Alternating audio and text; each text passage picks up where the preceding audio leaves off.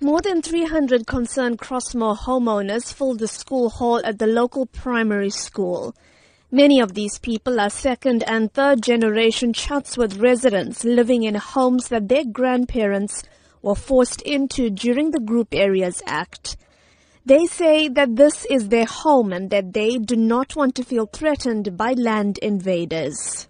Since discovering the first attempts to put up a dwelling on March 20th, the community has set up a task team that manages concerns and contacts the relevant authorities to take action. Omi Naya heads up this team. She says the invaders have tried to start constructing in 6 confirmed spots in just 10 days. Our mosque, our temple, our church is affected. Our people are fearful to go to the places of worship. By us being restricted to go to our places of worship, what are you going to live for?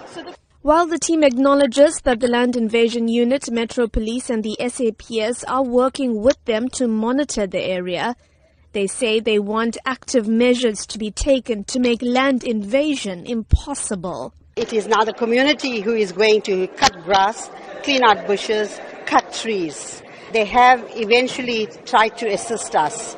If they had kept and maintained the areas, we wouldn't be facing what we are facing at the moment.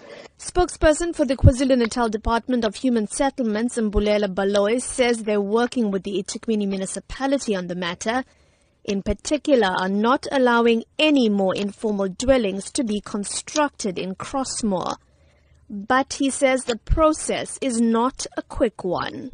It has been happening for quite some time. Hence, we have decided that we have to be hands-on on the matter. We are also exploring legal avenues like going to the court to get an eviction order. But we are also in consultation with people who have invaded land because we have to make sure that we do respect the provisions of the Prevention of Illegal Eviction Act. Earlier this week, the municipality's head of Parks, Culture and Heritage, Tembing Khozi-Ngobo, told the SABC that the municipality's stance on land invasions was to act firmly and swiftly.